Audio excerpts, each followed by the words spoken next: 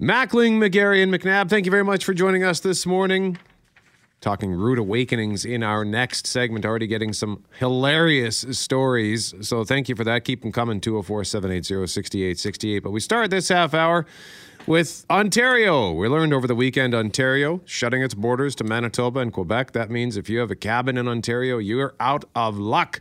So I immediately thought of a friend of mine who has a family cabin at Malachi Lake. So let's get him on. You might remember his name if you've been listening to CJOB for a while. Mike Grosvenor, former technical producer extraordinaire, joins us now live on The Start. Michael, good morning to you, sir. Good morning, everyone. How's everyone this morning? Doing all right, buddy. Good to hear your voice. So what was your reaction to the news?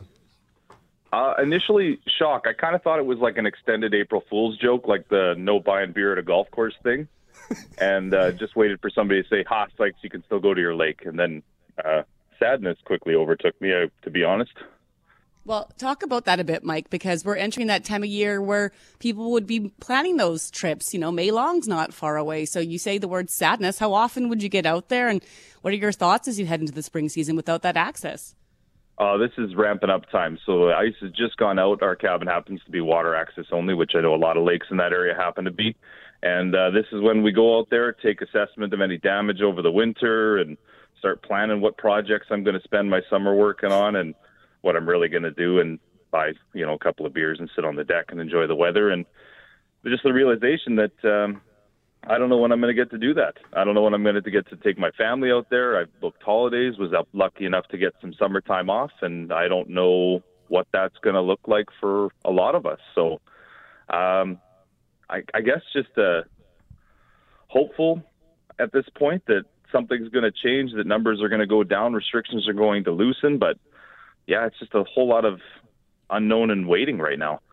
Morning, Michael. GMAC here. I know that Manitobans consider Northwest Ontario, at least parts of it, sort of Winnipeg East or Manitoba East, and that provincial boundary doesn't really affect us. But obviously, here we are this morning, and that boundary is in effect, unlike at any other time in a long time in our history. Do you understand why Ontario's doing what they're doing?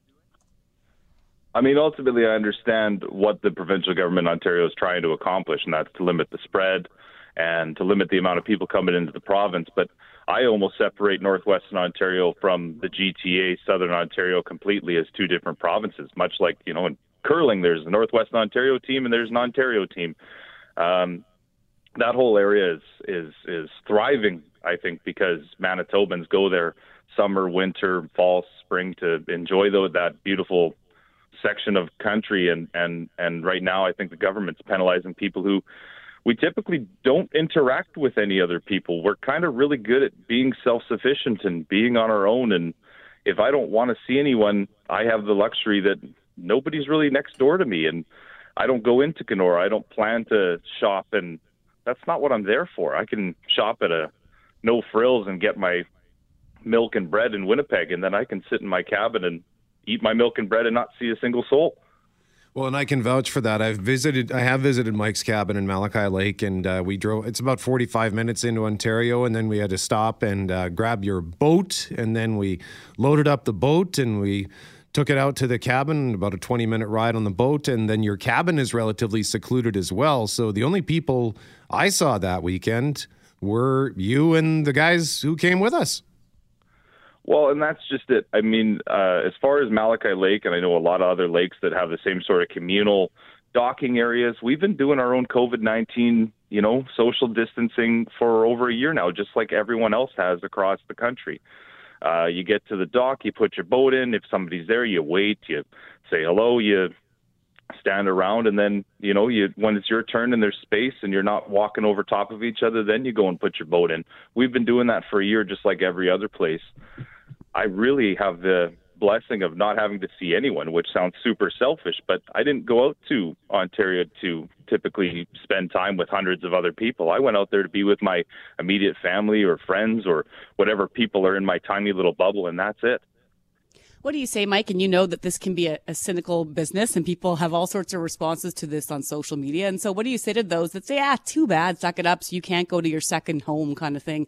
You'll be fine for a few weeks. What's your response to that?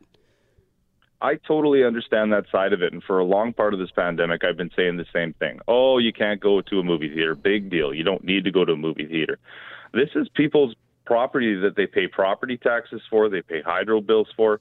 And I can assure you, as one of those people that pays those property taxes and those bills, and they're not extreme, all I would say the hydro bill is extreme, those bills are still going to come in regardless of whether I can go to my happy place or not. A lot of it, too, is the fact that it's that family's happy place. You know, I've got a 2.5-year-old son. He wants to go out to the cabin, catch his first fish. I want to take him out there and spend time on the water. You know, we have stressful jobs. We've been dealing with this pandemic for over a year now with really no end in sight. And for a lot of people, this is their reprieve. This is their getaway from the stuff, we'll call it, going on in the city right now, and the opportunity to just relax, rewind, and chill out for a few days before getting back into the real world. I work in emergency services, so I can appreciate that it's a stressful time for a lot of people, and this is their place to go. I'm not trying to be one of those people that says, oh, you know, it's not a big deal, just suck it up and go on to the next thing. You know what? This is a big deal for a lot of people to have that opportunity to just go out there and be with their families. What's the answer, Mike? I think the simple answer is the Ontario government is wanting people not to go into their populous areas. Instead of blocking people at the Manitoba-Ontario border and stopping them from going to their cabin, why not have checkpoints set up on the entry into Kenora? There's only a couple of entrances. That's really the only place people are going to frequent. And then you have to present ID and say why it is you're coming into Kenora. If you can't buy your beer and your gas in Winnipeg, then you shouldn't be going into Kenora to get your stuff. You don't want to overflow that populace. Mike Grosvenor, thank you very much for joining us this morning, sir, to provide your insight and experience. And hopefully it'll be sooner than later that you'll be able to take your family back out to Malachi. Hopefully I can take all three of you out to the cabin soon enough. Take care, everyone. That'd be great. I'm texting him now. Hey, Mike, haven't met you, but just really think I could be a great cabin guest. I'll bring everything you need. I don't know. And the kids. The kids are coming and a dog. But other than that, I think I'd be great. If you have a cabin in Ontario, let us know. 204-780-6868.